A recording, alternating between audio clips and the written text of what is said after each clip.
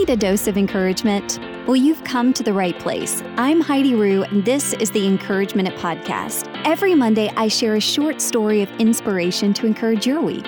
And here's today's Encourage Minute. Latoya Snell trained and ran her first marathon in 2017. She knew when she got to mile 22 and 23, it was going to be hard. See, most marathon training programs only have you run to 21 or maybe 23 miles, so she tried to prepare herself mentally for the challenge.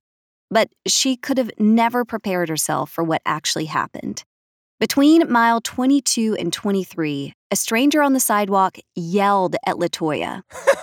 It's gonna take your fat ass forever, huh? Among other insults.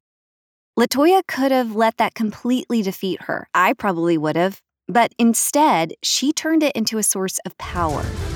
She wrote an essay for the online magazine called The Root, and it went viral. What followed was incredible.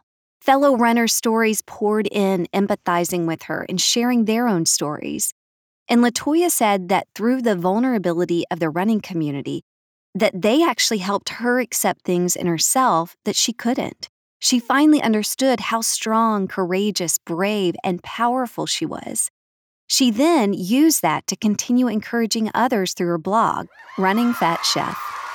Latoya also deals with endometriosis, and she suffered a flare-up during the 2019 New York City Marathon. With blood running down her legs and in excruciating pain, she completed the race. And then she wrote about it to bring awareness and to share her tips for dealing with endometriosis. What's ironic about Latoya's story that I hope encourages you through your own story is that through her pain and hurt, she found her power. So I hope that whatever hurt that you're dealing with right now, that in that journey, you find your power, just like Latoya did.